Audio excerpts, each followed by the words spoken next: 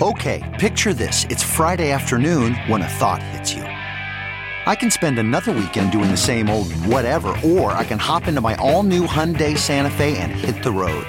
With available H-Track all-wheel drive and 3-row seating, my whole family can head deep into the wild. Conquer the weekend in the all-new Hyundai Santa Fe. Visit HyundaiUSA.com or call 562-314-4603 for more details. Hyundai, there's joy in every journey. It's Merriam-Webster's Word of the Day for August 18th.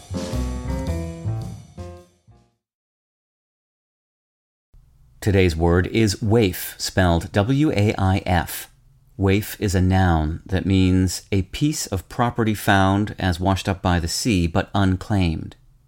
It can also mean, when used as a plural, stolen goods thrown away by a thief in flight, or something found without an owner and especially by chance, or a stray person or animal, especially a homeless child.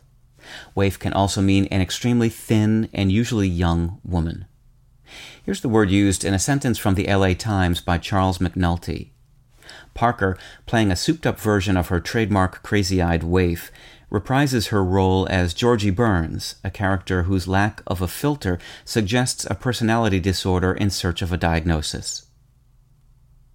The word waif itself is astray if we consider its first meaning the home from which it came.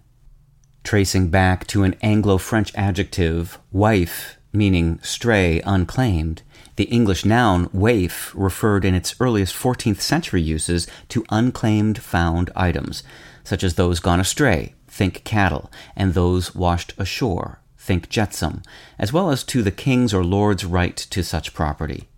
Stolen goods abandoned by a thief in flight eventually came to be referred to as waifs as well, as later did anything found without an owner and especially by chance.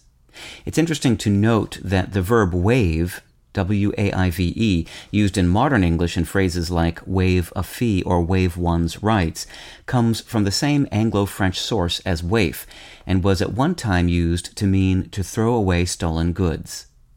The emphasis on being found faded as waif came to be applied to any stray animal or person, and especially to a homeless child, and in the late 20th century, the current most common meaning of an extremely thin and usually young woman developed.